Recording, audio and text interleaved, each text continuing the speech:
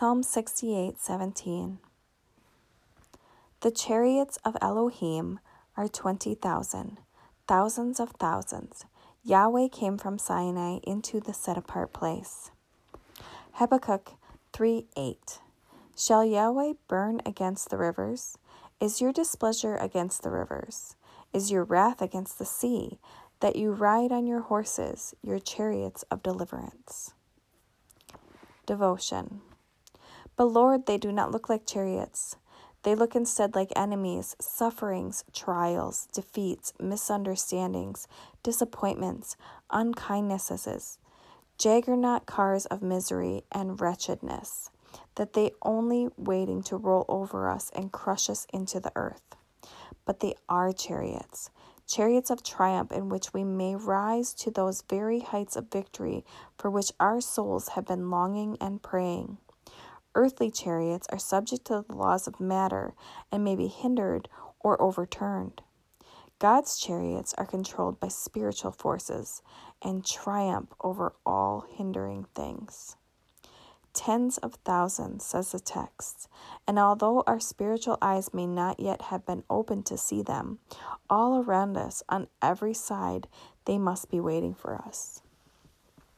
And Elisha prayed, "Open his eyes, Lord, so that he may see." Then the Lord opened the servant's eyes, and he looked and saw the hills full of horses and chariots of fire all around Elisha. 2 Kings 6:17. Chariots of the king of Syria were unable to see, nor could the servant of the prophet see them. But the prophet himself sat calmly in his house without fear. His eyes had been opened to see the invisible. Now what he had asked for his servant was, "Open his eyes, Lord, so that he may see." Open our eyes, that we may see. I have not a shadow of a doubt that if all our eyes were open today, we would see our homes, our places of businesses, the streets we traverse, filled with the chariots of God. There is no need for any one of us to walk for lack of a chariot in which to ride.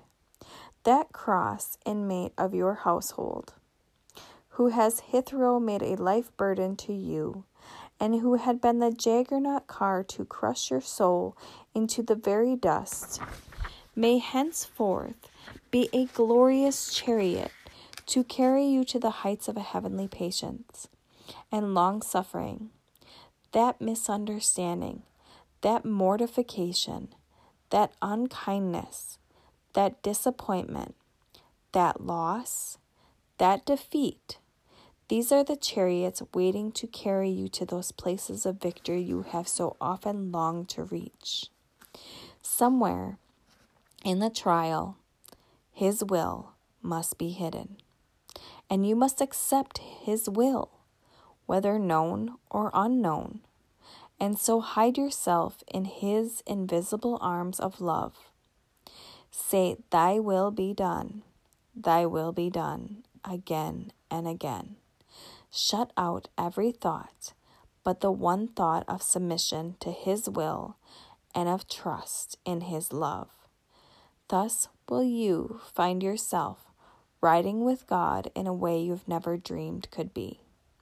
No words can express the glorious places to which that soul shall arrive who travels in the chariots of God. Would you ride on the high places of the earth? Then get into the chariots that will take you there. Hannah Whitetail Smith.